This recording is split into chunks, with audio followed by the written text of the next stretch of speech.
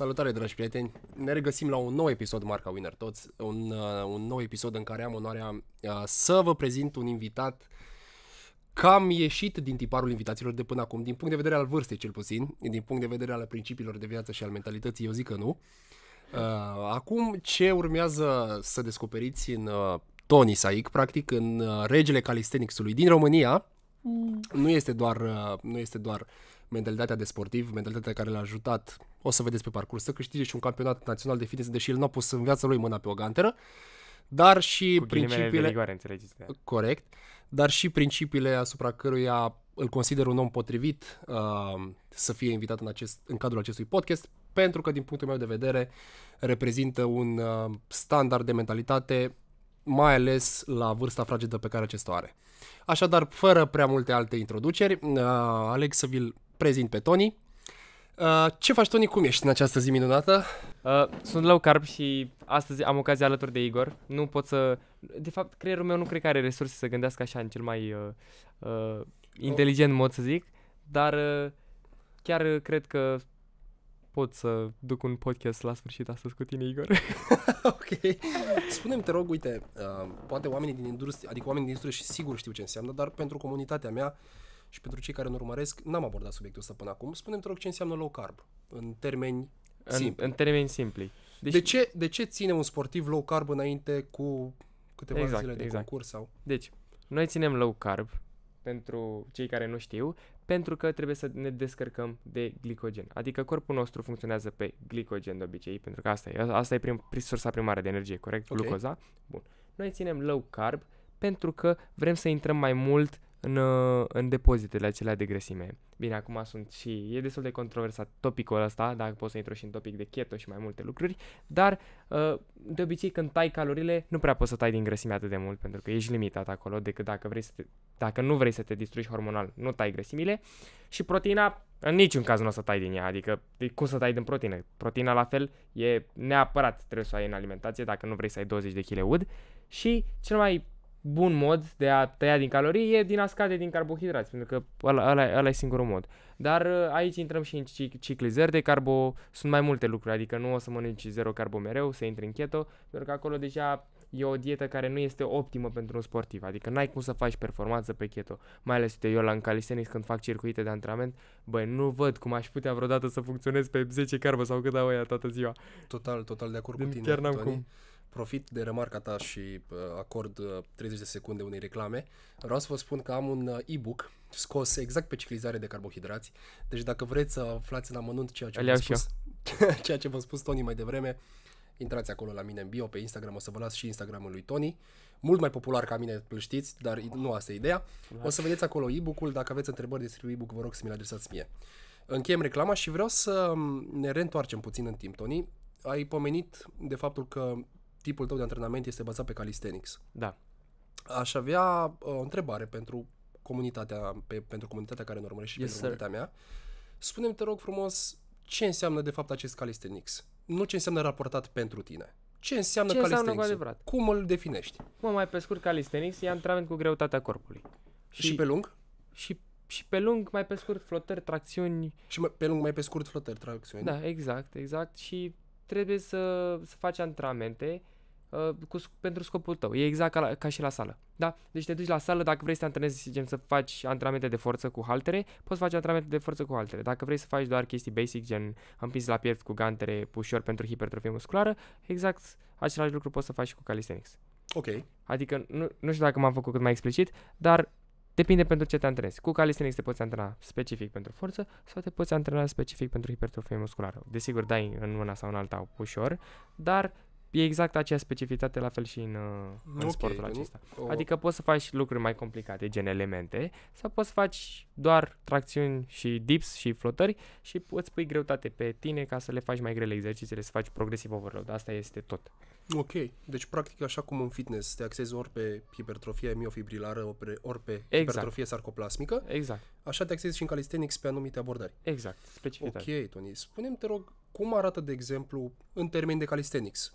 Sunt sigur că sunt oameni care urmăresc și cunosc.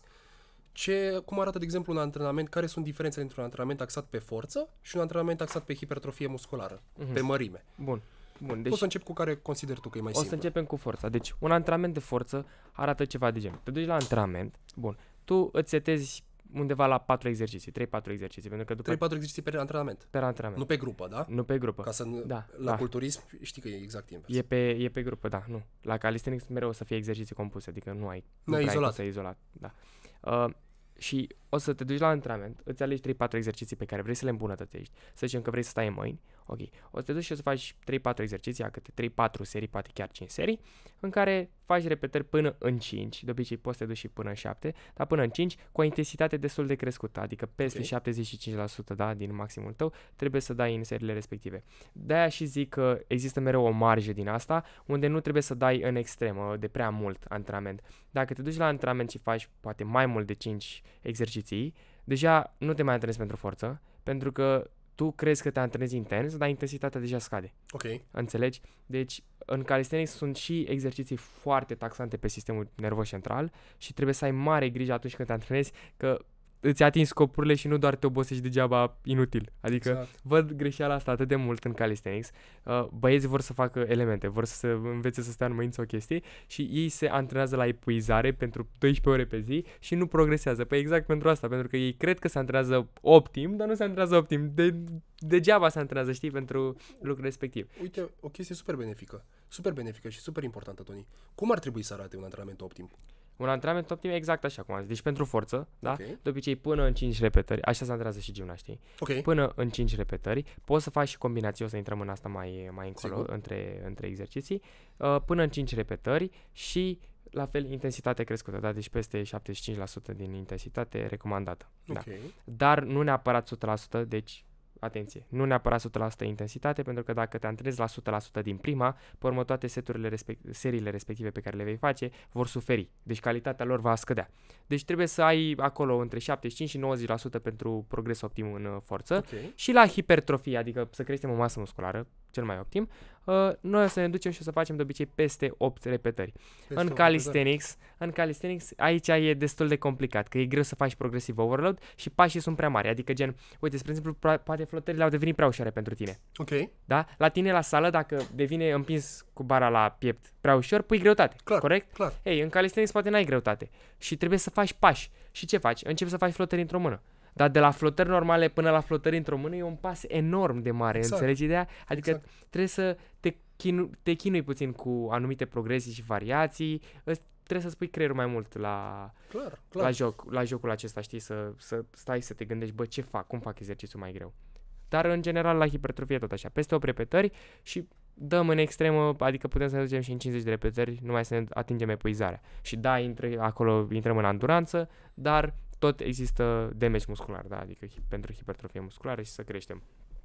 Cam așa arată un antrenament de hipertrofie, dar la hipertrofie fac mai mult volum. Eu sunt genul de persoană cu volum. Deci eu chiar, Ok. eu mă antrenez, mai ales, uite acum, să dau un exemplu, eu sunt accidentat la bicepsul drept. Ok. O perioadă destul de lungă, cred că în ultimele 4 luni sau 5 luni, nu m-am mai antrenat pe forță, da? Ok. Dar m-am antrenat pe hipertrofie musculară pentru că am vrut să mă țin ok pentru concurs. Și ce am făcut? Am făcut volum. Deci, intensitatea mea la antrenamente e undeva la 75% pe exercițiile de la început, da? Ok. Și dacă am 6-7 exerciții chiar, da? Ok. O să, de 3 serii mă refer aici, Da. la 3 serii, o să mă antrenez undeva la 75% la primele și după o dau ușor în epuizare, poate chiar tehnici din astea de hipertrofie mai spre sfârșitul antrenamentului. Dar, în mare, mai mult volum, mai multă creștere musculară pentru noi în calisthenics. Ceea ce nu e neapărat adevărat și la sală, pentru că acolo sunt alte lucruri. Dar în calisthenics nu prea ai cum să compensezi altcumva decât cu volum. Înțelegi ideea? Adică ori bagi volum, ori nu mai crești, ori mai la același stadiu, știi? Neexistând încărcarea asta progresivă. Exact. Compensezi cu volumul. Exact. Uite, foarte interesant. Nu m-am gândit, zic sincer, până acum la chestia asta, dar are sens, pentru că altfel n-ai cum Exact. să devii din ce în ce mai bun. Acum, spune-mi, te rog, Toni, dă-mi așa o amintire din copilărie și spune-mi, te rog, cine era Toni Saik înainte de calisthenics? Mamă, deci fii atent, hai să zic. Deci, Toni Saik, înainte de calisthenics, era un copil care efectiv stătea toată ziua la calculator. Se juca și mânca prostii. Deci, Ok. tot ce primeam, chipsuri, Milka, absolut tot, stăteam la calculator, le rașchetam. le distrugeam efectiv, deci mi-am că acum mâncam câte 5-6 puși de chipsuri la calculator, pentru că lucra mama la ceva cu chipsurile pe atunci. Ok. Deci mi-aducea o grămadă de prostii și eu stăteam și mâncam și mă jucam pe calculator. Counter, League of Legends, toate jocurile astea, Minecraft mai ales. Cine nu știa, am avut un mare canal de Minecraft, adică... Pe bune? Deci primul meu canal de YouTube a fost... primul videoclip pe care l-am postat pe YouTube a făcut 25.000 de vizualizări și a fost Minecraft pe tabletă și efectiv făceam o casă de aur pe Minecraft pe tabletă și îți dai seama cât de interesați erau oamenii pe atunci de chestia asta. Videoclipul ăsta e pus exact pe canalul pe care... Nu pe canalul ăsta, mai am altul. Mai am altul, gen... Ok. Tony Games Raw. Ok. Tony Games? Raw se numea. Ok, uite o chestie pe care iară din nou nu știam. Deci Tony se juca pe calculator, să înțeleg. Da, niciodată. Deci n-am avut treabă cu sport așa foarte mult. Singurul sport pe care l-am făcut înainte să mă apuc de calisthenics, un sport mai serios, a fost hockey pe iarbă. A auzit cineva de hockey pe iarbă? Hockey pe iarbă, a auzit cineva? Eu personal n-am auzit, nici n-am văzut hockey pe iarbă. Bro, e exact ca hockey, de ai o bilă, da? Ai da. o bilă și ai Și cum ai găsit sportul ăsta? Bro, l-am găsit printr-un prieten, adică nu am vrut eu. Okay. Mă tream la voluntari, adică făceam naveta, cum ar fi. Okay. Și mă trimiteam mama numai să fac ceva, adică... Ok, există așa ceva în România? Da.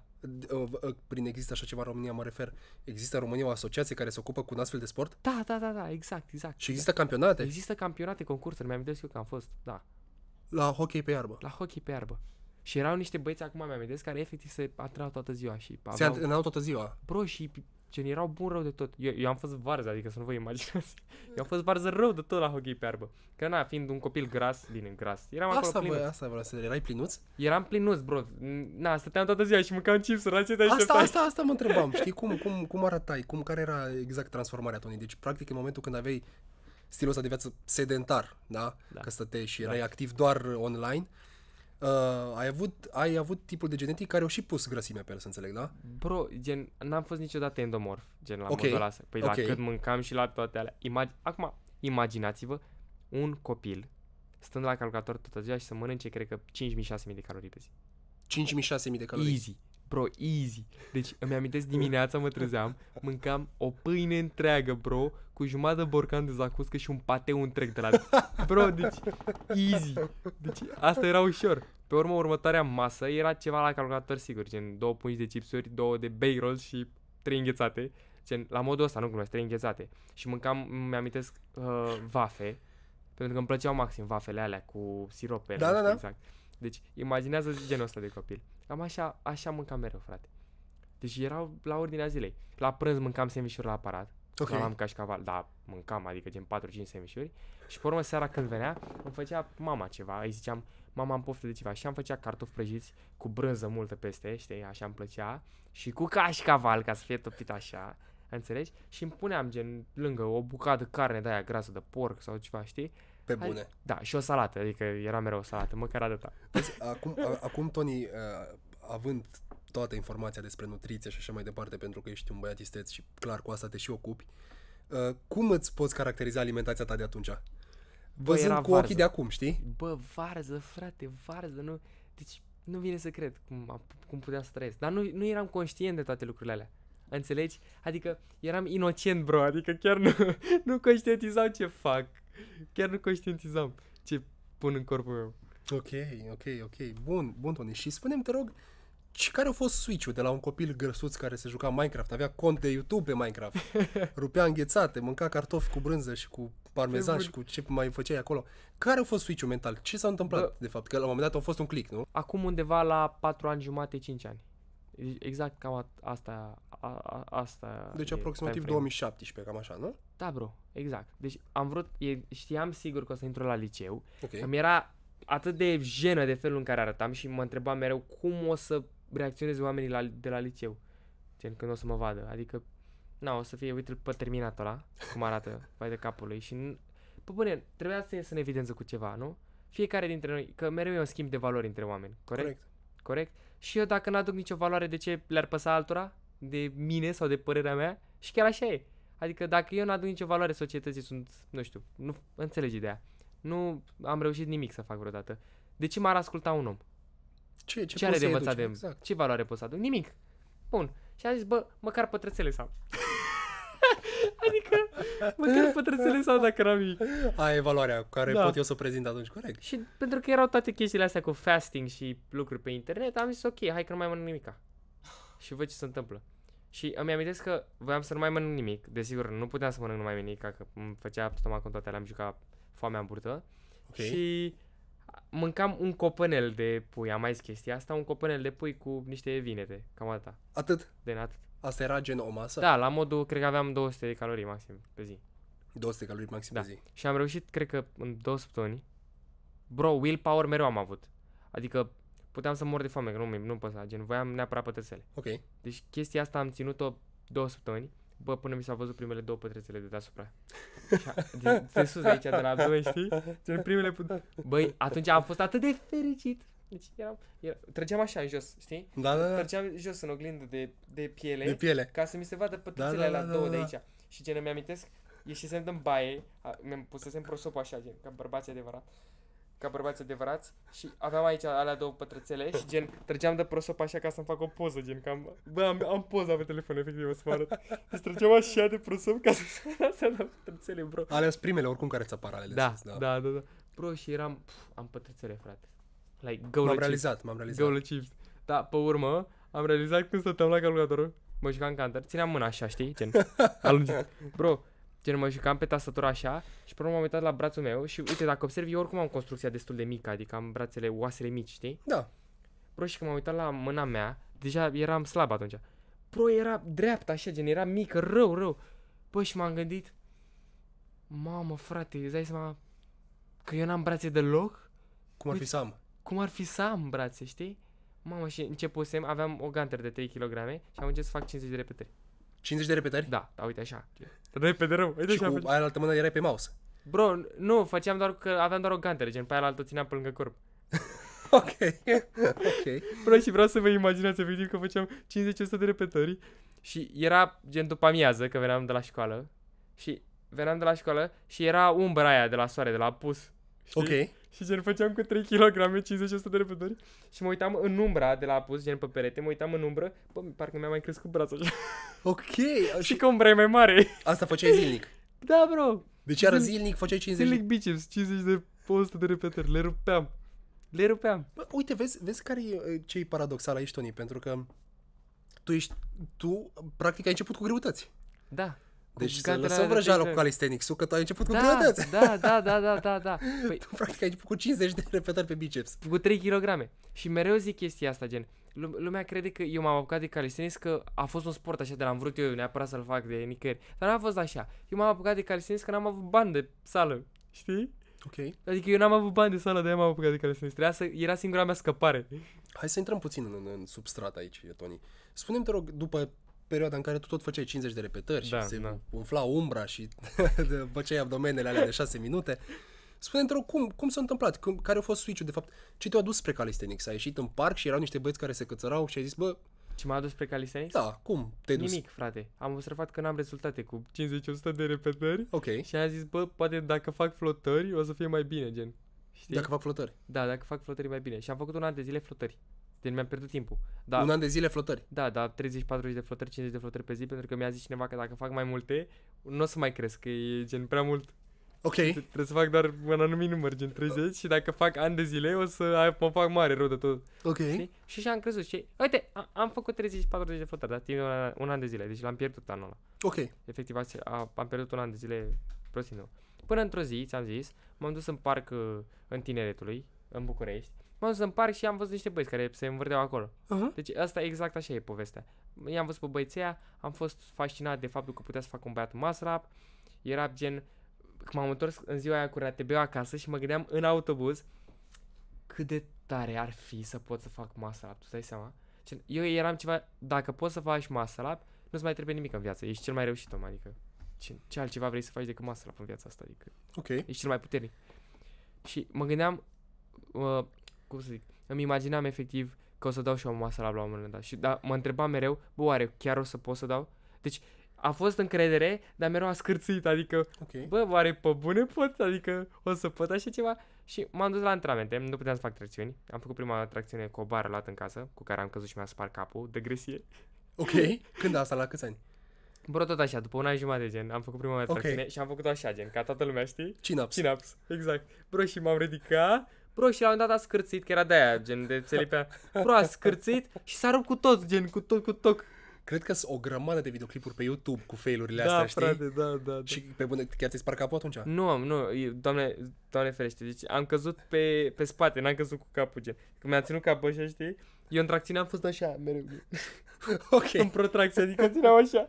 Bro, și m-am ridicat și bam, deodată. Deci nu mi-am dat seama că s-a întâmplat. Ok. Știi doar că a venit mama din sufragerie și era ceva gen. Ce-ai făcut? Ești în regulă? Adică ești ok? Și da. Am căzut. Ce nu mai puteam să respir. Ok. De durere. De la spate. Da, a fost ok. Adică n-am pățit nimic grav. N-am mai făcut tracțiune o perioadă, că era... Da, trebuia să stau acasă și... Da. Exact, corect. Și am făcut flotări în continuare. Și m-am dus și mi-am luat niște paralele de la Decathlon, reclamă. Așa, m-am dus și mi-am luat niște paralele de alea și acum le am exact pe aceleași. Le-am exact aceleași paralele. Le-ai schimbat? Nu, bro. Deci sunt aceleași. Nu ai cumpărat unele noi, același model. Bro, sunt aceleași paralele Ok. pe care le-am avut, gen. Ok. Bro, și îmi amintesc că am început să fac dips. Pentru că, na. Și am început să fac tracțiuni de astea australiene, gen cu picioarele, știi? Gen ramad ăsta. Da. Că n-aveam tracțiuni cum să fac. Și am făcut din alea. Și făceam din astea în casă. Îmi amintesc că mă filmam ca să le arăt la băieții de la școală, că gen fac la paralele. Ok. Gen chestii. Ok. Și erau, wow, știi, adică poți să faci o tracțiune la para. Ei nu își dădeau seama cât de grea e sau dacă e ușor sau na. Ok. Că ăla era maximul pe atunci. Ok. Ăla era nivelul. Ok.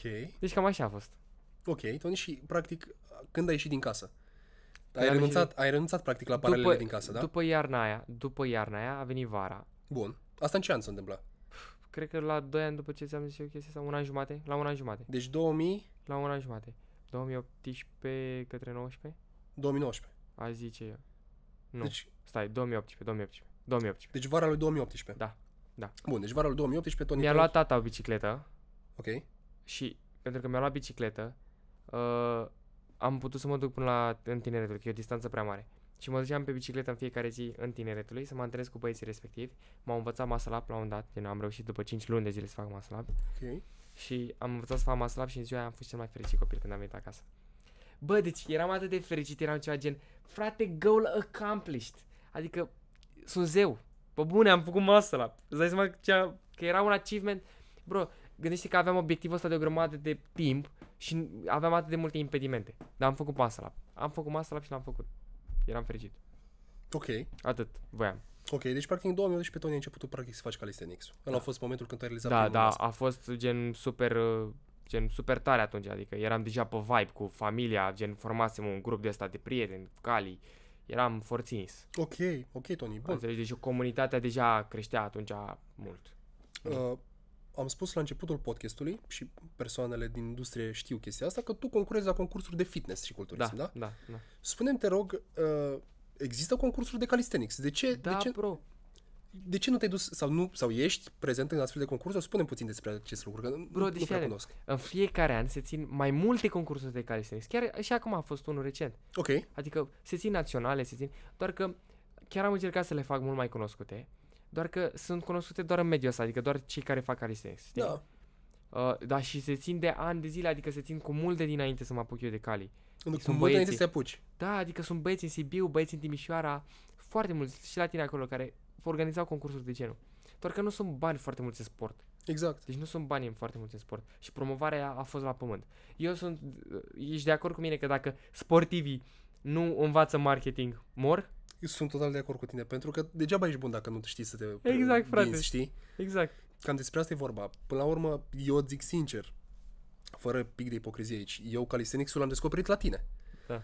Deci calisthenics-ul în România l-am văzut prima oară la tine, după care am început să-i văd pe toți ceilalți, știi? Da. Și pentru că mi se pare că calisthenics-ul, cel puțin băieții pe care eu îi cunosc care fac calisthenics, sunt oarecum generații mult mai tinere decât generația mea, știi? Da. Și aici mi se pare un lucru foarte interesant, pentru că anul trecut, când am fost la mare, nu? De-ai venit cu trupa ta de calisthenics. Da. Am văzut băieți la 16-17 ani cu o dezvoltare a deltoizilor, a brațelor, a pieptului, a spatelui și nu vedea să cred cum băieții ăștia n-au făcut niciodată sală. Da. Dar totuși aveau atâta de mare dezvoltare a mușchilor la trenul superior, știi? Da. Acum, spune-mi, Tony, când spui că nu prea sunt bani în această industrie, cel puțin în România, afară e altfel? Să treabă altfel? Da. Cu mult altfel. Adică vreau efectiv să te gândești că în afară... Încerc doar să fac o comparație între, exact, știi? Fă o comparație. În afară, să zicem că este nivelul de peste 100 de ori mai crescut decât în România. Peste 100 de ori mai crescut. Când vine vorba de bani investiți în sport. De bani, bineînțeles. Deci mai ales în America, mai ales în țările... Păi, trebuie să înțelegi, e atât de cunoscut în afară încât nu există aproape parc care să nu aibă măcar o bară de tracțiune și niște paralele. Deci toată lumea știe sportul ăsta. Înțelegi? Adică toată lumea știe de concursuri, există federație la nivel mondial, există concursuri mondiale, există youtuberi care au 100.000, 200.000, 300.000 de abonați și fac doar calisthenics, chiar milioane în America. Adică oamenii acolo sunt 100% convins că nu există om care să nu fie auzit măcar o dată de sportul ăsta în afară. Măcar vag. Exact. Dar, cum am zis, e foarte important un fel gen chestia asta cu marketing, bro. Dacă nu învață sportivii marketing, că și în România au fost o grămadă, au fost poate mai bătrâni decât tine. Da. Știu o grămadă care acum sunt oameni reușiți, care au afaceri de succes, care i-au făcut calisthenics și așa au început, au fost antrenori de calisthenics în București. Antrenori de calisthenics. Și ei acum sunt mai bătrâni decât tine. Antrenori de calisthenics, nici nu știam că există așa ceva, deci există antrenori de calisthenics. Absolut. E cum e antrenor de gimnastică, așa există și în calisthenics. Wow. Exact. Și gândește-te că nu au învățat marketing, bro. Nu au știut să se folosească de... Bine, nici nu erau platformele cum sunt acum. Oportunitățile. Dar nici nu că au vrut ei neapărat, știi? Adică chiar n-au vrut, cu adevărat, să se promoveze, să facă cunoscuți. Eu am avut dorința asta. Eu când m-am apucat de YouTube, dorința mea a fost doar să îi motivez pe alții, frate. Să facă ce am făcut eu și să-mi arăt transformarea mea. Asta a fost goal-ul. Adică eu niciodată nu m-am uitat să mă fac cunoscut sau ceva. Nu, frate, efectiv am vrut doar să îi fac pe alții să înțeleagă că pot și ei singuri acasă. Mulți trebuie să înțeleagă chestia asta. În momentul când tu ești autentic și când ești exact tipul de om pe care ești și în privat, atunci o să vină oamenii spre tine. Nu în momentul când încerci să faci ceva pentru a vinde. Dar asta e o altă poveste. Ok, Tony, deci așa îmi spui că se încearcă, cel puțin în România, promovarea mai mult. Acum deja a crescut nivelul la calei mult. Ok. Există și premii în bani, Tony, la astfel de concursuri. Nu trebuie să ne spui o sumă. Nu știu exact să spun care sunt premiile, dar se dă acolo câte ceva. La fel ca și la culturism. Ca și la culturism, exact. O pungă cu chestii, sportul în România, în general.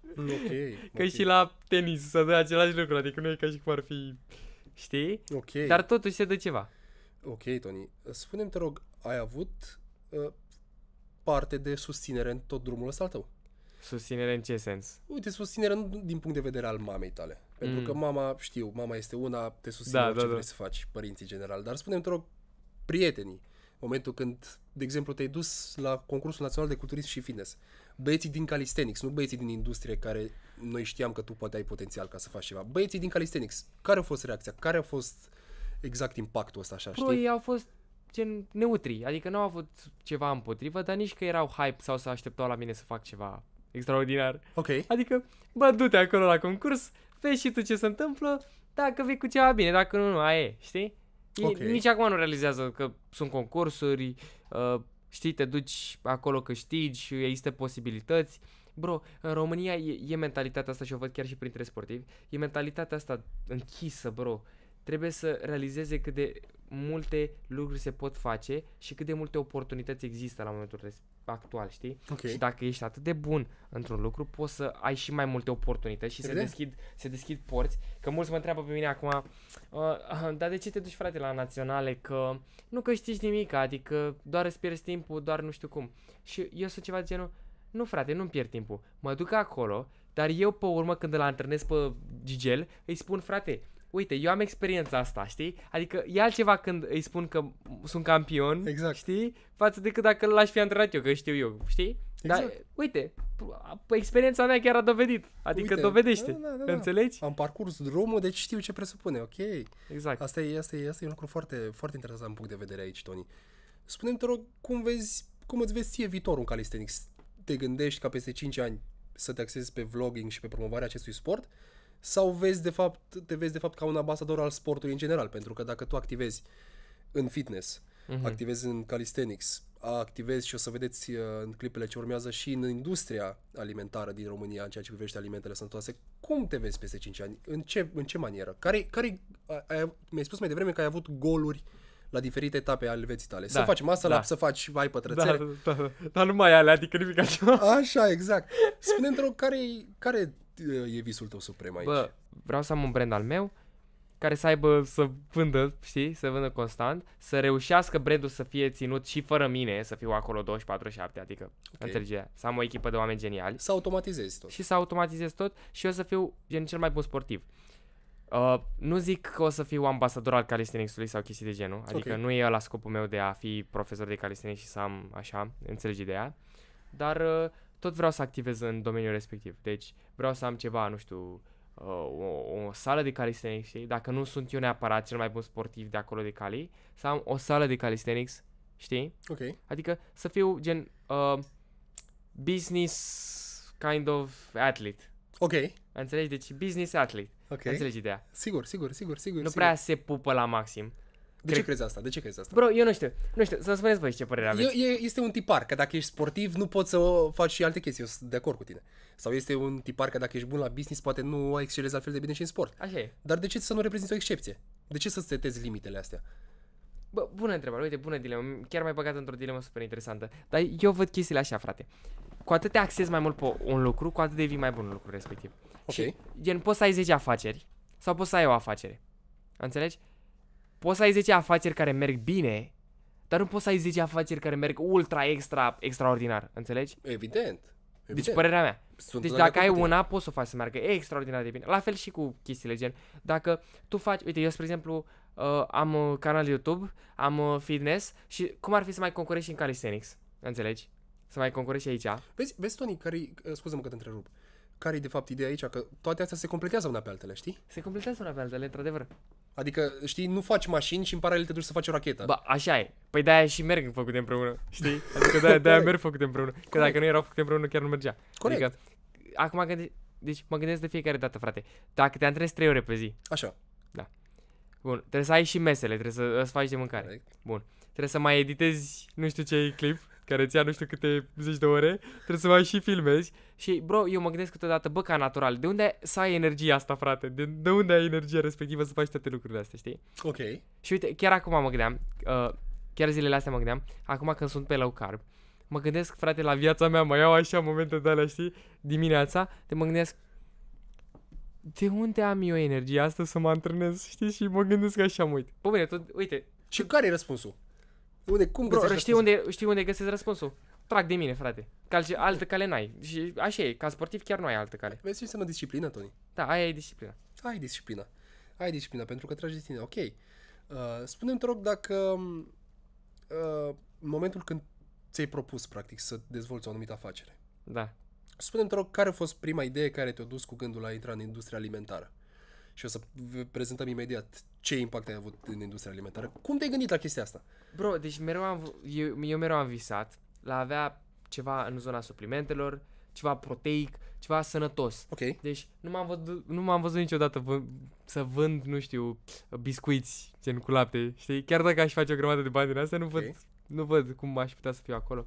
Și pentru că și tu cunoști la fel de bine ca mine. Adică cunoști suplimentele, cunoști proteina, da. Știi cum e X, Y, știi care e calitatea. Da. Înțelegi? Și am zis, bă, frate, uite, dacă am oportunitatea să fac ceva, un produs, să fie axat pe zona asta pe care o cunosc foarte bine. Ok. Și pentru că o cunosc foarte bine, mi-a fost ușor. Știi? Adică cereale nu mai există, cereale proteice nu mai există. Și m-am cunoscut cu un băiat care a fost și el cu ideea asta, gen, a fost super tare. Eu am încercat, sincer, să păstrez suspansul asupra cerealelor, dar tu ai scăpat-o. Așa că trebuie să prezentăm. Scoate cerealele, gata! Trebuie să prezentăm ce a adus Tony aici, să vă arăt și vouă. Deci sunt cel mai fericit, efectiv. Uite. Deci avem așa, dragi prieteni, cerealele lui Tony. Yes. Mr. Iron. Foarte tare. Zi-mi de unde a venit numele, te rog. Deci numele ăsta... Da. Numele ăsta trebuia să fie altul, de fapt, da? Deci trebuia să fie Hefesto. Iron. Iron vine de la bară, gen de la fier, știi? Bun, da, zi-mi Hefesto. Sună călugăr, știi? Da. Hefesto e un element în calisthenics. Chiar în ăla în care m-am accidentat eu. Ok. Adică o să ți-l trimit să vezi cum se face. Ok. Și Hefesto vine și de la zeu Hefaisto. Știi? Hefaistos. Nu știu ce zeu e asta. Ce reprezintă zeu? Nu știu exact, ceva al focului, cred că. Și vezi că e eroul ăsta. Vezi că e eroul ăsta aici? Ăsta e din Super Saiyan sau ce e asta? Da, ceva similar, exact, Goku. exact. Mă gândeam că e zeu, știi, ce are foc pe lângă el, chestii, flăcări, vezi? Și știi ce m-am gândit? Am zis, bă, dacă fac ceva de genul cu Hefesto, o să sune super șmecher și na, Hefesto serial, adică e chiar bun. Și Iron vine de la fier și vine și de la un verset din Biblie, gen Iron strengthens iron, e din Filipeni. Ok. Adică gen fier pe fier se întărește, înțelegi ideea? Ok. Adică noi doi ne întărim unul pe altul, înțelegi ideea? și băi, mi s-a părut super tare, frate. Băi, și eram atât de fericit că aveam numele ăla, până să-mi zică mama, dar ce-i numele ăla? Până urmă să-mi zică domnul de la fabrică care face cerealele. Dar e un nume foarte aiurea, gen. Da, intrăm live și pe Netflix, băgați Netflix, băieți. Lasă-l să meargă. Zi, continuă. Așa, intrăm și eram... Bă, cum adică, frate, nu vă plac numele astea pe care le-am ales? Ce aveți cu Hefesto? Da, ce aveți cu Hefesto? Ok. Și îi fac, păi nu sună așa ceva ce ai cumpărat, gen cereale, ce treabă are cu cereale Hefesto, adică... Bun, Doni, spune-mi, te rog, cerealele, da? Da. Cum le recomanzi, în sensul în care câte grame, cum, ce, care-s gusturile, Toni, care-s preferatele tale? Vreau să ne povestești mai multe, Bro, că deci oamenii trebuie să știe ce să cumpere, înțelegi? Da. Deci fiecare cutie are 240 de grame. Și ce m-am gândit? Frate, eu de fiecare dată când mi-am cumpărat cereale, m-am plictisit de gustul respectiv, adică mi se pare prea monoton să ai același gust mereu, știi? Adică dacă mi-au un kil de cocos, spre exemplu, mă satur de cocos. Știi? Cât cocos de ăsta să mănânc? Înțelegi ideea? Corect. Uite, vezi că are și fulgi de cocos aici. Ok. Bro, trebuie să fie 100 gen, să fie premium. Înțelegi? Și m-am gândit, bă, hai să le facem la cantități mai mici, pentru că așa nu se satură omul de gust. Și poate să-și ia două în loc de una la același preț, știi? Ok. Și se bucură mai mult de ambele arome. Adică dacă s-a săturat de cocos, mănâncă ciocolată cu îndrahide. Înțelegi? Ok. Și așa m-am gândit la gramaj. Și cerealele astea... Ce-mi place chestia asta? Aici ai scris: corpul este oglinda mentalității și sănătății unui om. Da, bro. Foarte tare. Exact. Și am zis să facem cutia puțin mai nici să nu fie prea copilăros, dar bine, cu toate că am făcut-o destul de copilăros, cum arată așa. Arată copilăros. Acum ți-am zis că am schimbat designul să fie unul mult mai tare, dar efectiv sunt cel mai fericit, bro, om, că am reușit să fac așa ceva. Uite ce miroase a cocos. Cerealele sunt sănătoase, bro. Sunt singurele cereale sănătoase din Europa de Est. Chiar Europa. Spune-mi puțin despre ele, Toni, te rog. Conțin zahăr, conțin îndulcitori. Bro, deci fii atent. Ideea. Uite, dacă te uiți pe spate, o să vedeți. Așa. Deci, nu ai primul ingredientul principal e proteina, că de-aia sunt cereale proteice cu 50 de grame. Corect. Deci, pe 100 de grame ai 50 de grame de proteină. Ok. Da? Bun. Deci, ingredientul principal e proteina. Acum facem așa detalii macros. Bun. Pe urmă trebuie să ne folosim de amidon, logic. Corect. Concentrat de mazăre, ulei de cocos e glazura. Și m-am gândit așa, am avut mai multe opțiuni. Deci aveam la opțiuni să aleg ulei de rapiță, ulei de astea, știi, de palmier chestii. Și când am auzit ulei de rapiță la rețetă, am fost... Cum? Ulei de rapiță, cum să-mi pui așa ceva pe produs? Că o să... Deci nu e ok, știi? Da. Și mi s-a zis, da, uleiul de cocos e mai scump. Mamă, și eu eram ceva gen, cu cât mai scump? Și mi s-a zis cu cât mai scump și am zis, hai că merită, e ok, adică merită costul ăsta în plus, că punem ulei de cocos. Deci uleiul de cocos aveți îndulcitorul ăsta, e inulină și acesul FAMK. Inulina e naturală, acesul FAMK nu e natural, e artificial. Bă, dacă nu vă place, adevărat, tu ce părere ai de acesul FAMK? Măi, sincer îți spun, eu foarte mare accent pe îndulcitori nu pun. Da. În sensul în care nu mă uit neapărat să văd ce conține și ce nu conține, atâta timp cât e mâncare organică sau când e vorba de proteine nu mă uit. Da. Dar eu mă gândesc că proteinele astea și conceptul în sine este făcut pentru oricare persoană care vrea să vadă exact în totalitate ce conțin. Da. Și atunci cred că e un îndulcitor bun. Acum spune-mi, te rog, aici cel puțin scrie aromă naturală de scorțișoară, da? Da. Aroma naturală de scorțișoară ai obținut-o practic din praf de scorțișoară? Da. Foarte tare. Adică adevărate. Uite, aici e cocos adevărat, aici e cacao adevărată. Știi? Okay. Adică unde arahide adevărat, nu, pe bune, gen punem ingredientele pe care le scriem, știi? Ok. Și îndulcitorul ăsta l-am pus, aveam opțiunea de sucraloză. Bă, dar am zis, frate, dacă punem sucraloză, unii oameni au probleme dacă mănâncă, să nu mănânce prea mult și gen să nu aibă probleme cu sistemul digestiv. Cum ar fi ieșit cu stevie? Cu stevia am încercat, deci am încercat cu stevia și ies amare puțin. Amare? Amare. Uite, cerealele alea pe care le ai acolo cu frăguțe, Așa. alea sunt îndulcite cu eritritol. Așa, de astea vorbim, da? Eritritol și stevia. Exact. Spune-ne puțin despre astea, că astea nu sunt, astea din ce sunt mai exact? Deci astea n-au apărut încă. Deci astea n-au apărut încă, deci în direct, o să vedeți acum la podcast. Astea n-au apărut încă. Astea sunt din ovăz, bro. Astea sunt din ovăz și astea sunt din orez. Astea sunt din proteină. O proteină din orez. Da, alea sunt proteine de orez, 30% și asta e protein blend. Asta e mix de mazăre, soia și orez. Ok. Adică sunt toate trei. Și de ce? Că n-ai proteină completă doar din orez, corect? Corect. Dar aici aminoacizii se completează unul pe altul. Adică dacă una are histidină mai puțin, are altul. Înțelegi ideea? Da. La amino, profil. Corect. Astea sunt doar din ovăz, adică astea nu e nimic special la... Deci astea sunt doar din ovăz. Da, alea sunt doar din ovăz. Și astea colorate așa, Tony, sunt mai multe arome sau ce să înțeleg din ele? Da, sunt mai multe arome. Acolo ai frăguțe. Adică gen ai kiwi, ai măr, ai căpșuni și ai arome naturale de fiecare. Deci îndulcitorii sunt naturale, să nu crezi că folosesc coloranți de aia gen vopsea, cum se pun în budincile alea proteice, exact. Gen vopsea și toate chestiile, frate. Aia. Mamă! Și am fost atât de fericit când am văzut, bă, că din ovăz poți să faci așa ceva. Deci la macro e super aproape de ovăz. Gen ovăzul cât are? 370, 390, corect? Pe 100. Da, astea au Da. 420. Oh, Dar ok. au 420 că a trebuit să adaug ulei de cocos pentru glazură. Asta e tot.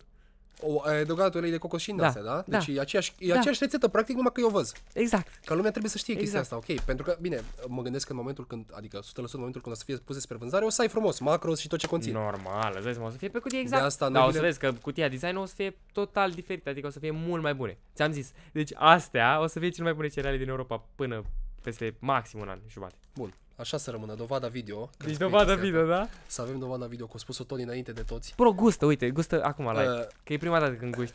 hai să facem. Gen feedback. Știi?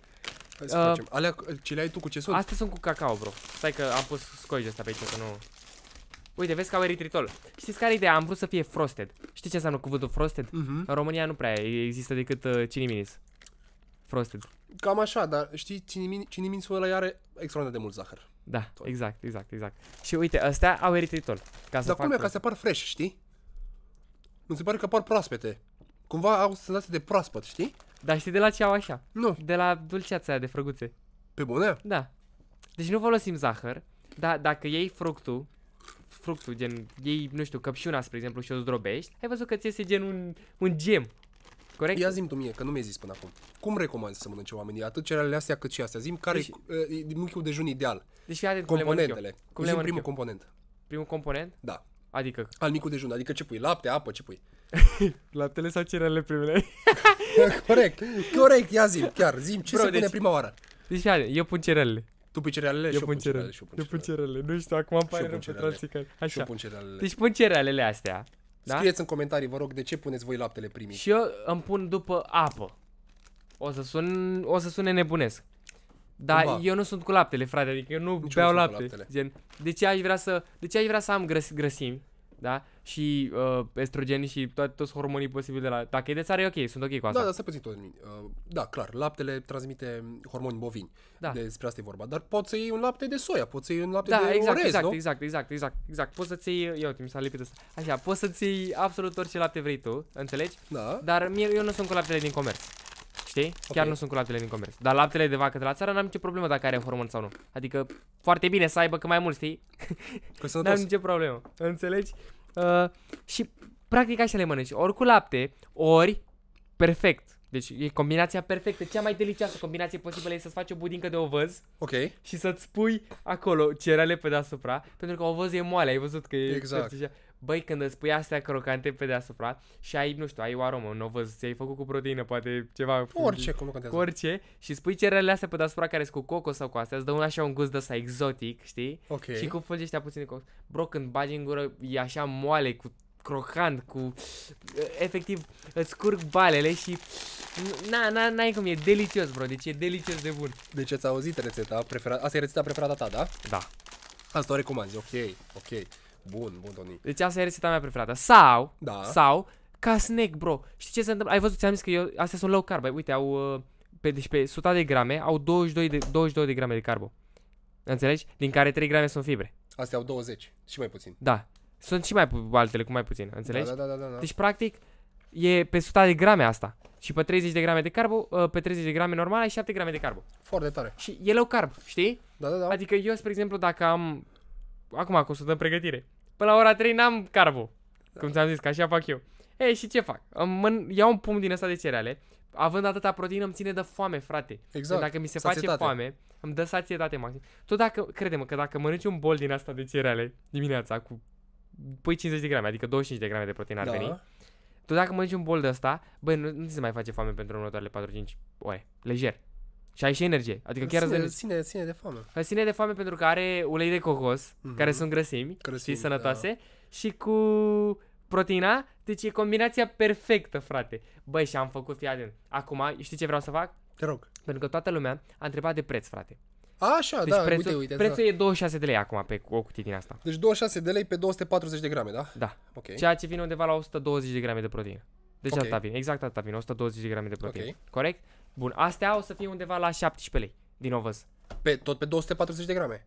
Tot pe aceeași cantitate, da. Tot pe aceeași cantitate, ok, deci mai finuțe, ok. Da, e mai ieftină pentru că nu costă proteina, știi? Da, înțelegi? Da, exact. Și noi le vindem la 26 de lei pe astea, că la început au fost 35. Și toți oamenii au sărit că, bă, cum poți să le pui atât de mult și e foarte scump pentru mine, că, na, e extraordinar. Mi-a fost frică, sincer, să le ieftinesc. Chiar mi-a fost frică. Deci îmi bătea inima, bro, îmi bătea inima, efectiv. Când stăteam cu Joseph, pe asociatul meu, și ne gândeam, bă, să le ieftinim oare, e un pas bun să le ieftinim sau nu? Și el se uita la mine și el era ceva gen, bă, dacă nu ne mai permitem, gen X, nu ne mai permite să scalăm, că până la urmă un business trebuie să scoată mai multe produse. Exact. Și trebuie să ai bani, frate. Exact. Și el era, și a zis, bă, hai să le ieftinim. Ok, hai să le ieftinim. Și le-am ieftinit la 26 de lei. Bro, și ne-a binecuvântat Dumnezeu atât de mult, încât s-au vândut, bro, nu mai avem stoc. Gen, acum o să le facem stocul. Foarte tare. Deci, și toată lumea, ca să înțelegi, astea pe care le am eu aici, din păcate, o să-ți spun că nu sunt rețeta nouă. Gen, asta e rețeta pe care noi am schimbat rețeta pe la mijloc. Ne-au zis oamenii că sunt puțin prea crocante pentru ei. Știi? Prea crocante? Prea crocante. Băi, și le-am făcut puțin mai acum și le-am făcut ca un biscuite. Înțelegi? Deci un biscuite, știi textura de biscuite? Da. Când ai băgat în gură, ți se sparge așa ca un biscuite, dar nu ți se face... Știi cum se fac cerele mămăligă? Da. Nu, îți rămâne un biscuitele ăla, știi? Și când mănânci și e aroma așa, e delicios de bun. Foarte tare, deci ok. Chiar. Și rețeta asta nouă, să înțeleg când iese, sau astea sunt rețete vechi? Deci asta, acum rețeta, toată lumea care comandă acum, da? Și eu dacă pun mâine o comandă... Acum, dacă oamenii intră pe site, da? Deci comandă rețeta nouă. Site-ul este mriron.ro. Da. Și oamenii dacă intră acum, astea sunt în stoc. Au cereale noi, rețeta nouă. Ok, ca să știe oamenii ce trebuie să cumpere și cum să cumpere, ok. Deci exact. intrați pe Mr. Iron și cumpărați de acolo cereale, fraților. Rețeta nouă, eu am încercat rețeta veche. Rușine să-ți fie, Tony. Sper că aia nouă e mai bună. Bro, n-am avut efectiv asta acasă. Vă zic sincer, e tare mișto. Eu personal, Tony, n-am văzut să existe cereale care să pună foarte mare accent pe proteină. Deci aici ai toată aprecierea și... Bro, dar în America e deja like business. Când vorbim de business, asta e deja un business mare cu cereale sănătoase. Păi se vând pe Amazon la niște prețuri bro, se vând cu 15 euro cutia. 15 euro cutia. Bro, și sunt eu ceva de genul, cum să vinzi cu atâta? Dar bine, probabil îți dai seama că costurile sunt mult mai mari. Euro. Îți dai seama că costurile pentru... Clar. Sunt mult mai mari. E America, știi? E America, exact. Da. Și... Da, noi făcând în România chestia asta, când o să ne extindem pe Europa, adică, na, înțelegi ideea, la 26 de lei o să fie super bine. Cu 50 de grame de proteină cu astea. Foarte și alea tare. Fără zahăr sunt de ce? Uite, hai să zic cum m-am gândit la astea, la rețeta asta colorată. Te rog. Aia e Fruit Fantasy aroma, by the way. O să avem 3 arome, gen ciocolată, miere și Fruit Fantasy. Ok. M-am gândit așa, frate. Băi, multă lume, dacă observați, și acum nu își pune proteină în ovăz. Deci nu vor să audă de proteină. Da, mănâncă ovăzul fără proteină. Mănâncă ovăzul fără proteină. Îl mănânci ovăzul gol, gen terci. Exact. Băi, și ai văzut ce gust are ovăzul gol. Băi, nu numai că n-are gust, dar nici nu e echilibrat macro, știi? Da, exact. Ei, și ce m-am gândit, frate? Deci mănânci ovăz gol, nici nu prea ține de foame atât de mult, că ai numai carbo cu fibre. Și am zis, bă, hai să facem, să dăm o nouă valoare ovăzului, să-l facem mai gustos cumva. Și am făcut cerealele astea, sunt efectiv, e ovăz cu aromă, da? Și cu îndulcitor. Și sunt și frosted. Adică au chestia asta de rămâne pe bun, zahărul ăsta, gen ghilimele. Exact.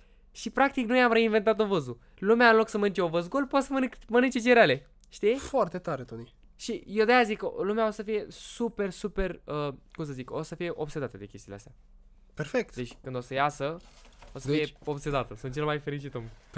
Perfect. Deci ăsta este Tony antreprenorul, dragilor. Oh.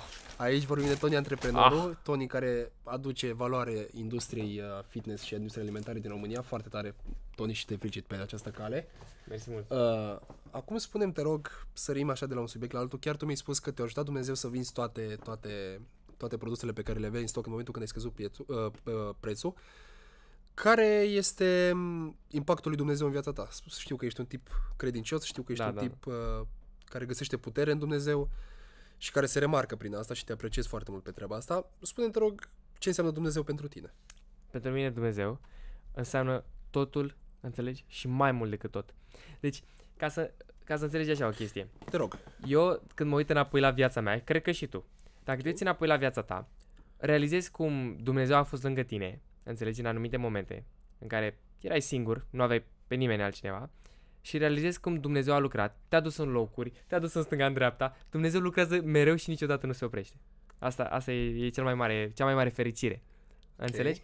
Eu în viața mea nu m-aș fi gândit că o să am efectiv un brand al meu. Adică voiam chestia asta, m-am rugat, am zis, Doamne, dacă vreodată, știi, vreodată se întâmplă. Și uite, bro, nici la un an diferență, bro, am ajuns să am cereale protege. Bro, m-am întâlnit cu un băiat și mi-a zis de chestia asta, gen, bă, uite așa, eu voiam să fac singur asta. Adică eu am vrut să fac singur asta. Eu sunt genul de persoană care e singură, adică nu-mi place să depind de nimeni altcineva. Corect. De-aia am și filmez singur, meditez singur, știi? Adică corect. Nu-mi place să depind de nimeni altcineva. Bro, și când a fost vorba să fac cu altcineva, eram... știi? Da. Bro, da, uite că Dumnezeu mi-a arătat că persoanele respective, da, e ok să fac business cu persoana respectivă, știi? Adică mi-a răspuns la rugăciuni. Și sunt credincios, da, și sunt foarte credincios pentru că Dumnezeu m-a salvat pe mine. Efectiv. Dacă nu era Dumnezeu, toată viața mea era probabil un haos. Eu eram probabil cu fumatul, cu droguri, cu gen în zonele alea, alte zone, dar am crescut aproape de Dumnezeu. Deci am crescut alături de cuvânt, da, de Biblie, am citit mereu. Și acum, hai să zic care e problema. Tu ce părere ai despre Dumnezeu? Adică, eu vreau să te întreb, tu când te raportezi la Dumnezeu, de fapt. Da. Te raportezi la o anumită putere divină, te raportezi la un moș cu barbă care stă sus și Nu, mă raportez la Dumnezeu din Biblie, adică Dumnezeu creștin. Ok, bun, te raportezi la Dumnezeu din Biblie. Adică la Isus. Ok. Ideea și semnele mele de întrebare, da. Nu sunt ateu, să nu se înțeleagă greșit, și eu cred în Dumnezeu, dar sunt anumite lacune. Consider că în momentul când crezi într-o putere divină fără dovadă științifică, e îndoctrinare. Mm-hmm. Adică, cumva, Biblia e o carte scrisă, dată din mână în mână, mă înțelegi? Așa e. Ok? Hey. Cam asta înseamnă Biblia. Acum, depinde cu ce fel de principii alegi tu să te asociezi. Mm-hmm. Adică dacă în Biblie te regăsești și simți energia aceea în momentul când citești Biblia, simți puterea în momentul când te rogi, înseamnă că crezi cu adevărat și înseamnă că ți se și răspunde, exact cum ai spus tu. Mm-hmm. Dar aici nu facem asocierea clară între Dumnezeu și biserică, da? Sau faci asocierea asta? Nu. Ok, deci pentru tine Dumnezeu înseamnă o putere divină care crezi tu, nu biserică. Depinde ce biserică. Depinde ce biserică? Depinde ce biserică, absolut. Adică? Absolut. Deci hai să îți zic. Biserica, în Biblie nici nu prea se vorbește de biserică. Ok. Deci, biserica e de fapt o adunare de oameni, teoretic, corect, care îl slujesc pe Dumnezeu. Da. Corect. Bun. Acum eu te întreb pe tine, este slujire pentru Dumnezeu dacă eu vin la biserică și fac cu aur așa? Fac așa cu aur spre tine. Ai slujire către Dumnezeu? Evident că nu. Nu, logic. Bro, și mereu mă întreb chestia asta, adică nu-ți trebuie mai mult de 3 neuroni să realizezi că anumite lucruri sunt efectiv gen doar afaceri, sunt doar țepe. Exact. Adică de-aia toată lumea și mai ales tineretul, că tineretul e mai deschis la minte, de-aia tineretul sunt așa porniți împotriva lui Dumnezeu. Știi că ei văd mereu aur, văd fală, văd preoți cu, nu știu, cu BMW X7 2020. Asta e greșeala. Ei văd aici greșelile astea, știi? Și ei asociază atunci, gen, preotul că zice asta, ei îl asociază cu Dumnezeu și zice, băi, eu de-aia nu cred că e, uite, că e vrăjeală, că e țeapă, știi? Acolo e problema. Și asociază instant reprezentarea persoanei cu Dumnezeu, știi? Exact. Păi dar cum ar fi acum să zic că eu cred în Dumnezeu și eu să fumez? Stai puțin. Acum, este și un nivel de ipocrizie. Exact. Și de aici și treaba asta cu religia, cu Dumnezeu și așa mai departe. Dar spune-mi, te rog, Tony, Care a fost mai exact momentul când ai simțit că Dumnezeu e lângă tine? Lăsând la o parte că ți-a adus Da. Ai avut vreun moment în care ai simțit chestia asta? Da, absolut. Ok. Absolut. Îți aduce aminte de vreun moment? Nu trebuie să fie unul mare sau mic. Oricare îți vine primul în minte. Enorm de multe lucruri. Te rog, haide Da, primul moment a fost când am fost într-un accident mortal cu mașina. Gen la modul daună totală. Cu mașina. Bro, a fost către primul meu concurs de fitness, adică din Sibiu, acum 3 ani de zile. Ok. Bro, eram efectiv pe autostradă București-Pitești. Nu tu conduceai? Nu, Știu. mă conducea un domn. Da, știu. Da. Așa. Și efectiv a venit unul cu 90 la oră, direct în spatele nostru, bum. Eu nu eram staționat, gen, bum. Erați staționați? Da, bro, deci exact așa a fost. Eram pe loc, pentru că se lucra pe autostradă și omul a venit din spate, bro, cu 90 la oră. N-am văzut că chiar mai mult. Bro, a fost daună totală. Atunci s-a făcut mare linie pe autostradă, mă sunau băieții din spate că, bă, sunteți ok? A văzut și băieții care mergeau la Sibiu atunci, gen Raul și toți ceilalți. Ok. Au văzut, bro. Și ei erau, bă, sunteți ok? Adică am văzut cum era acolo. Ca să înțelegi. Ce s-a întâmplat? Bro, m-am dat jos din mașina aia, care a fost daună totală. Bro, era ruptă tot. M-am dat jos din mașina aia. Bro, am deschis ușa efectiv la mașină. Erau cioburi sparte peste tot, pe scaun, pe mașină, gen erau așa sărite, știi că s-a spart tot. Și eu m-am dat jos, mă uitam stânga-dreapta, bro, eu n-am avut nimic. Care era probabilitatea? Te întreb pe mine. Păi stai puțin, zi puțin, tu unde stăteai? Și câți eu am stat în față dreapta am stat eu. Deci în față dreapta am stat eu, da? Bun. A fost lovitura, impactul din spate, ne-a dat cu ușa, gen, ne-a dus, mașina s-a dus cu fața și într-o parte așa, cu dreapta. Deci eu am dat încă într-o mașină cu ușa mea. Ok. De-aia s-a spart geamul pe partea mea. Ok. Înțelegi? Deci am mai dat într-o mașină, înțelegi? S-a îndoit ușa, eu am ieșit din mașină, da? Geamul s-a spart lângă mine și pe mine, cum ar fi. M-am dat jos din mașină, erau cioburi peste tot, eu n-am avut nimic. Eu nu eram atins de nimic. Nimic, bro, nimic. Ce nimic. Ceilalți au pățit ceva? Băieții din spate, stai să zic, erau 2 băieți în spate, impactul a fost din spate, portbagajul a fost distrus total, gen, s-a strâns mașina, s-a făcut, înțelegi idee, s-a făcut gogoașă. Bro, și băieții au venit cu scaunele în față, gen, spre mine. Băiatul care era în spate avea piciorul, a avut piciorul prins, știi, de la ușă, cum ar fi, s-a strâmbat ușa și i-a prins piciorul într-o gaură, gen, către afară, știi, că s-a strâmbat ușa și a făcut loc către afară. Deci a avut piciorul efectiv prins în chestia aia. El era foarte speriat, că eu mi-amintesc în timpul accidentului, adică în secundele alea, impactul. Da? Eu instant mi-am dat seama că suntem într-un accident și am deschis ușa pe dreapta. Eu nu mă impacientez, adică realizez când sunt în situația asta, nu mi se face alb gen cerul, știi, înțelegi de-aia. Ok. Și m-am deschis, bun, bro, m-am dat jos și primul meu instinct a fost să mă duc în spate la ei, că era mașina tortită, am zis că au murit, Doamne ferește, știi? Că au dispărut. Bro, și am vrut să mă duc să văd dacă sunt ok. Și când am văzut pe Robi cum iese de mașină, știi? Și este, știi? Băiatul în spate, adică. Da. Și încă un băiat care erau, gen, așa, băiatul ăla se lovise aici, la stern, foarte tare. Și mai putea să respire. Bă, când i-am văzut în viață, am fost cel mai fericit om posibil. Bro, efectiv, mi-a zis, pe urmă, băiatul ăsta care era în spate, care a avut piciorul pe ușă, mi-a zis că, frate, eu nu știu cum mi-am scos piciorul, gen, din gaura aia în care era piciorul meu, că a zis că era blocat, efectiv. Dar a zis că și l-a scos cumva. Și atunci când m-am dat jos de mașină și am văzut cioburile pe scaun, am văzut, mi-a zis băiatul ăsta cu piciorul lui cum a fost, m-am gândit la o chestie super tare, am zis, stai puțin, eu înainte să plec, da, cu mașina, ne-am rugat să fie tot ok, m-am rugat ca tot drumul să fie în regulă. Și pe drum, ca să înțelegi cum a făcut Dumnezeu, bro, pe drum, am realizat că mi-am uitat buletinul acasă și știi cum era concursuri. Nu poți. Deci nu poți fără buletin. Nu poți fără Bro, și am sunat pe cineva și am zis, poți să vin fără buletin? Nu, că te întorci acasă, că nu știu cum. Și era în cea gen, aici Dumnezeu dădea semne cum ar fi, să mă întorc acasă, ca să probabil să nu fie un accidentul respectiv. Înțelegi? Să mă întorc și pe urmă să mă duc iară. Și pe urmă mi-au mai zis câțiva prieteni care erau acolo, mi-au zis, bă, dar e târziu, că pe urmă nu mai ajungi, știi, nu mai ești la timp să faci măsurătorile. Mamă, și am zis, hai că mergem. Și bro, uite că am făcut accident, gen. Dar Dumnezeu mi-a dat semn să mă întorc înapoi.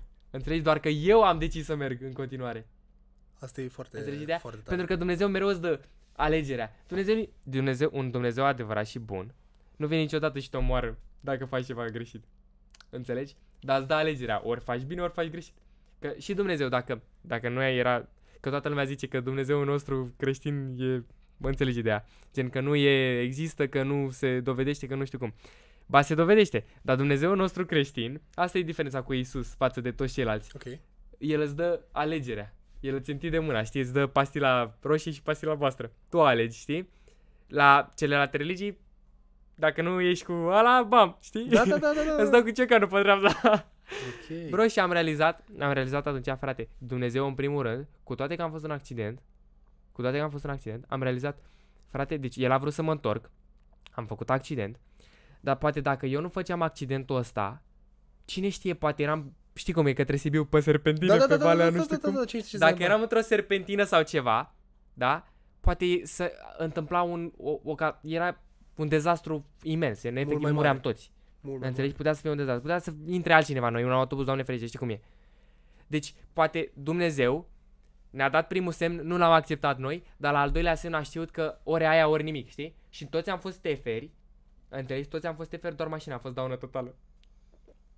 Nu știam povestea asta. Și în afară de șofer pe care l-a luat elicopterul, da? A fost ok. Adică... Cum adică l-a luat elicopterul? Da. Păi el... Stai mă, cu asta trebuie să încep, mă.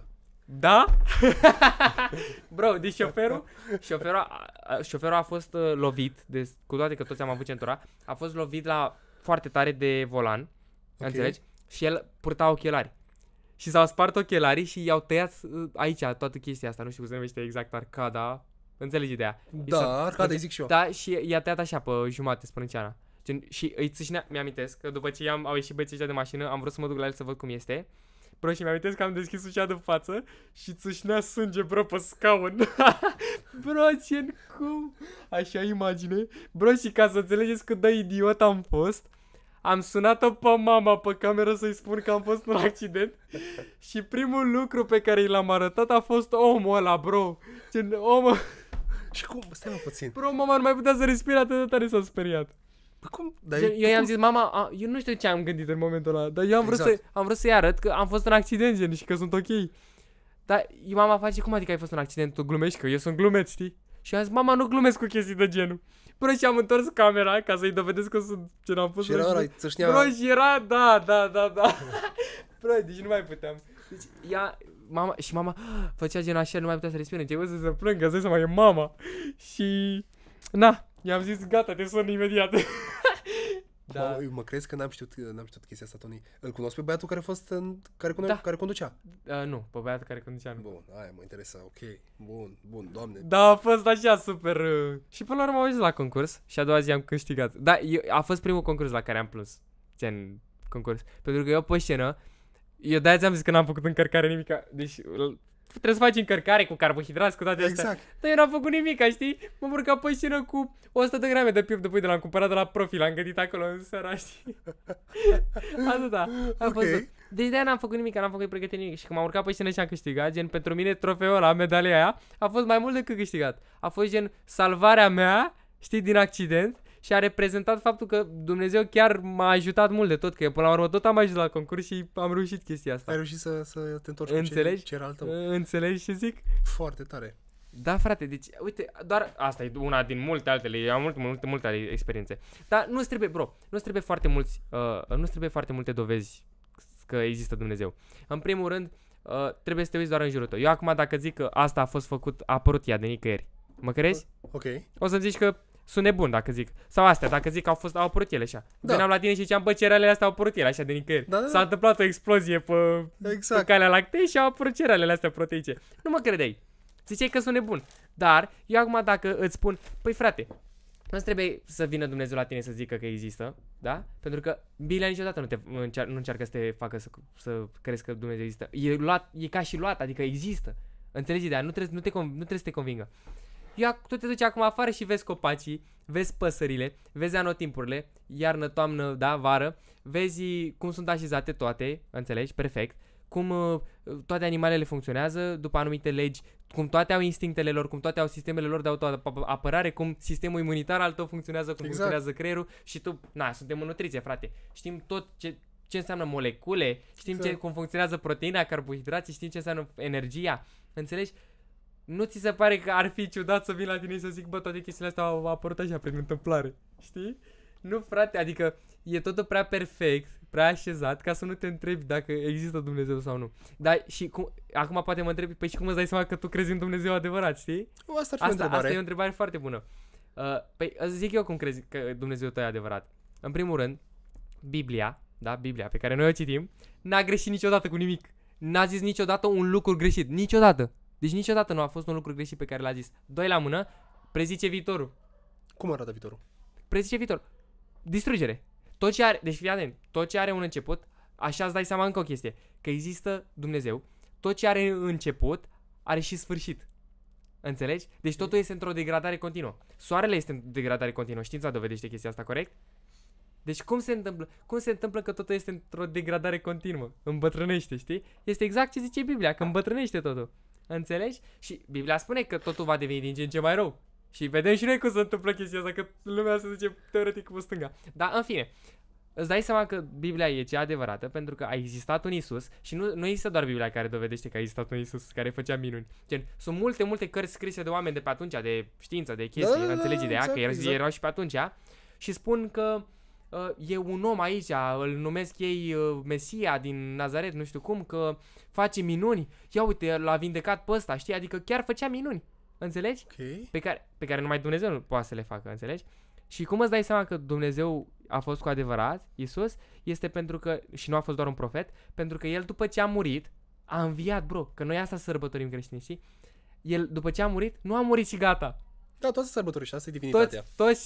Toți ceilalți au murit. Aia a fost gen end, știi? Dar al nostru a înviat. Adică el a învins moartea, că asta era tot scopul, nu? Exact. Asta era tot scopul, corect, nu? Și cine poate să învie, cine poate să învingă moartea decât Dumnezeu? Astea sunt niște argumente foarte bune. Bro, și chiar acum vorbind, serios, religiile au devenit afaceri, da? Corect. Nu există religie, să zic, gen creștină. Adică, bro, deci toți care cred în Trinitate poate să intre în rai, da? Dacă nu ești creștin, atunci intrăm în alte discuții, da? Dar și ortodoxul poate să intre în rai, și catolicul poate să intre în rai, și penticostalul, și baptistul, și toți, înțelegi? Atâta timp cât crezi în Tată, Fiul și Sfântul Duh, asta e tot, știi? Nu trebuie. Dar nu poți să intri în rai dacă nu crezi în Isus. Uite, chiar poporul, adică evreu, nu crede în Isus ca fiind Dumnezeu, îl consideră profet. Înțelegi? Da. Și Biblia exact asta spune. Gen, poporul meu, adică evreii, că e poporul teoretic ales, teoretic, în ghilimele, da? Da. Așa? Chiar spune în Biblie că nu o să mă accepte. Adică Dumnezeu știa că nu o să-l accepte. Înțelegi? Adică asta e super, na. Uite, eu zic sincer, Tony, eu am citit aproximativ 80-90 de pagini din Biblie, Da. nu mai mult, Da. și am lăsat-o deoparte, dar acum, auzind povestea de la tine, o să fie unul dintre priorități să citesc toată Biblia. Foarte, foarte interesant că dai astfel de exemple și cum ai interpretat tu cartea, îmi place foarte mult. Deci ai aplicat exact principiile și sfaturile din carte în viața reală și ai încercat să faci o analogie. Da, bro. Cu ce se degradează, ce seamănă, Exact. Foarte, foarte, foarte tare. Vezi, aplicarea practică a sfaturilor din Biblie n-am văzut-o până acum. Da, bro, și efectiv e știință pură acolo. E știință pură. Deci singura carte care există pe lumea asta care a fost păstrată e Biblia. Bro, știi cum e? Toți mă întreabă, bă, dar cum unde știi că Biblia n-a fost mășluită, nu știu cum. Deci tu dacă faci chestia asta, da? Tu dacă crezi bolul ăsta, pătratul ăsta, da? Ghiveciul ăsta. Bolul ăla. Tu dacă îl dai lui X. Bă, hai mă, ăsta pui cerealele, mă. Da, mă, da. Scoatem acum pământul ăsta și punem cerealele. Așa. Tu dacă îl dai pe ăsta îl dai mamei tale și spui mama faci ce vrei cu el, tu nu mai știi ce se întâmplă cu el. Dar cum ar fi ca tu să-i dai mamei tale și unde se duce mama ta cu ăsta să fii și tu? Nu rămâne la fel cum i l-ai dat? Că îl păstrezi tu așa?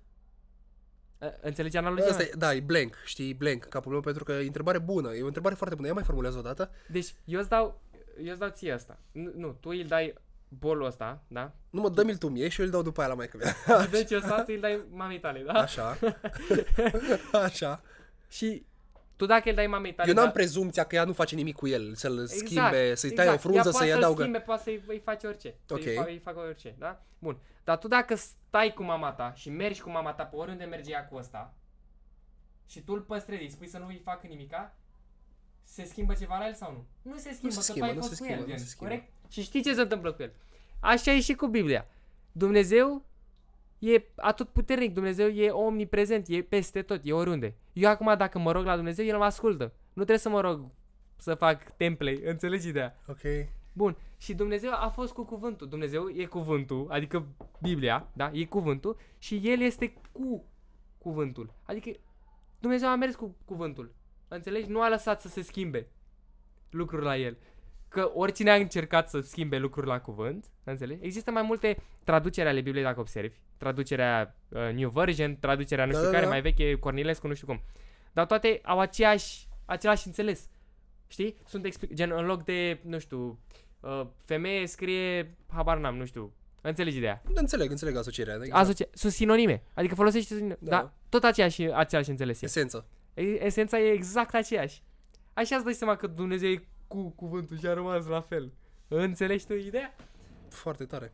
Foarte tare. Și chiar venind vorba de știință și de chestiile astea, știința nu poate să dovedească enorm de multe lucruri. Băi, și mie cel mai mult mi-ar plăcea să vină oameni la mine, efectiv să îmi dea argumente pentru care nu cred ei în Dumnezeu. Și noi să stăm să facem un debate. Adică, uite, tu nu crezi că tu ai întrebarea asta legată de Dumnezeu? Și eu zic, bine frate, și eu am răspunsul ăsta.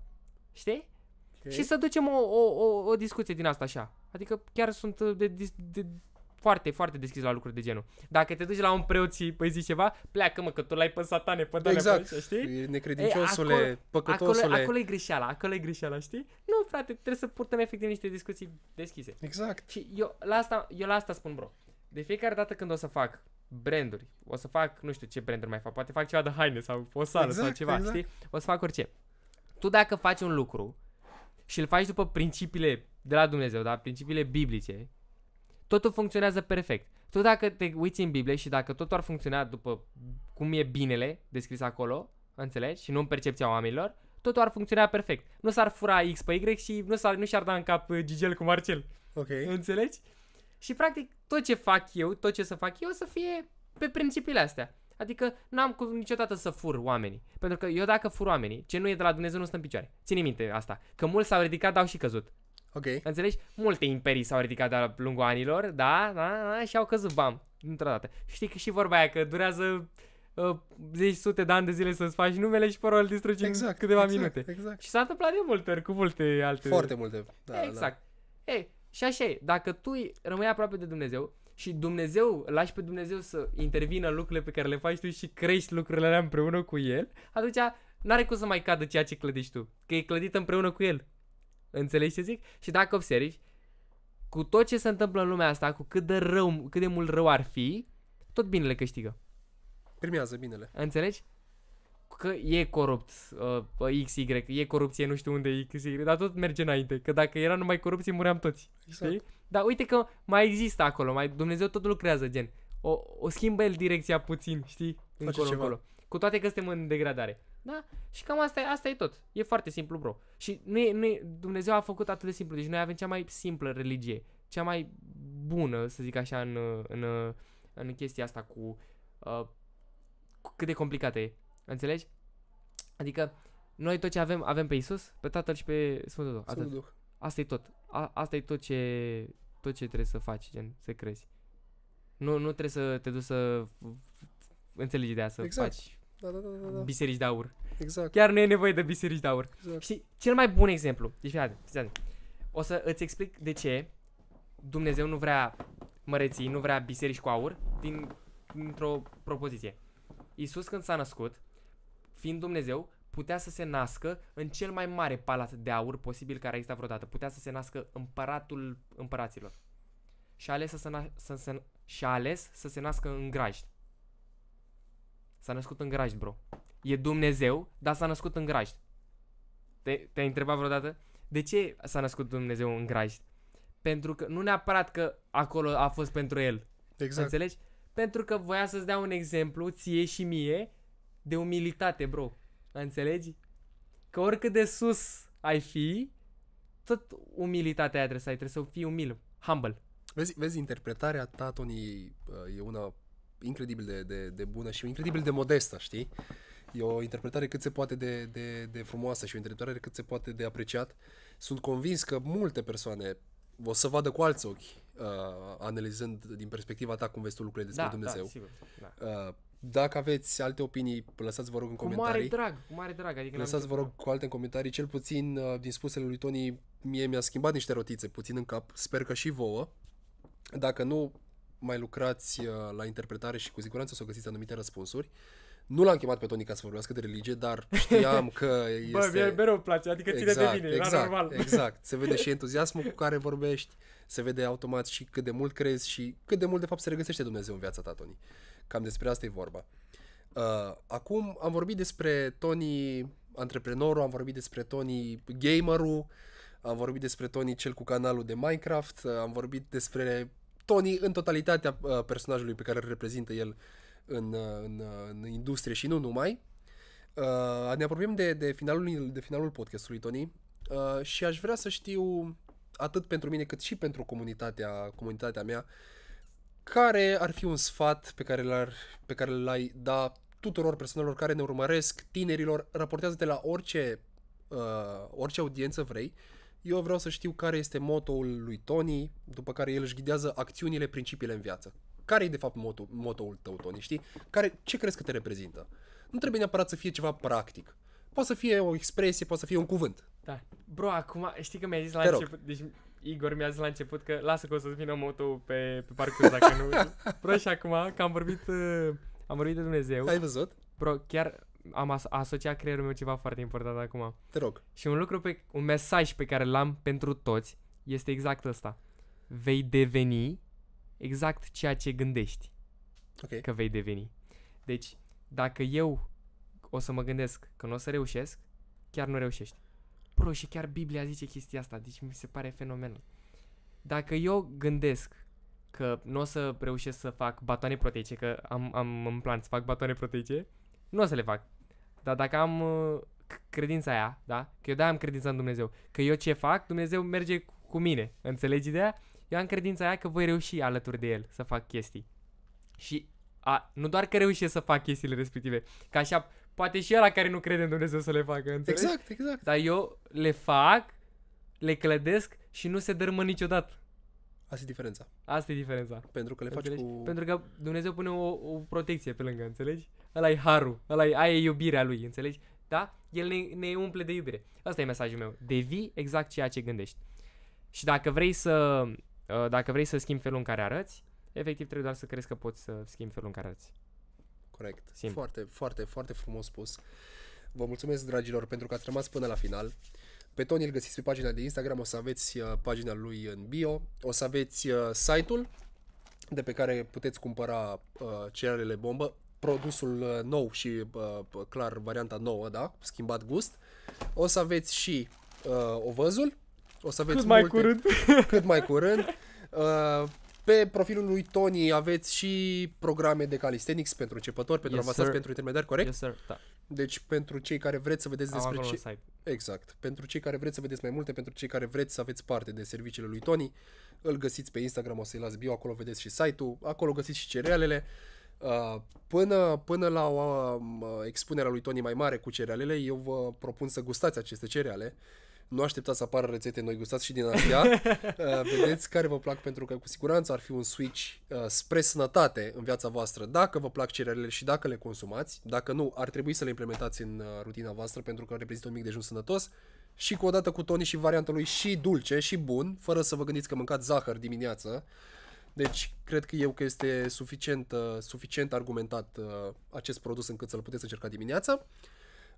Până una alta, restul contentului și ce reprezintă Tony îl vedeți la el pe profil. Normal, intrați acolo. Să-i dați și lui subscribe pe YouTube. Eu am fost Igor, acesta a fost Tony, invitatul meu din acest episod. Vă mulțumesc foarte mult de vizionare și vă urez numai bine. Păi bine, pa, pa.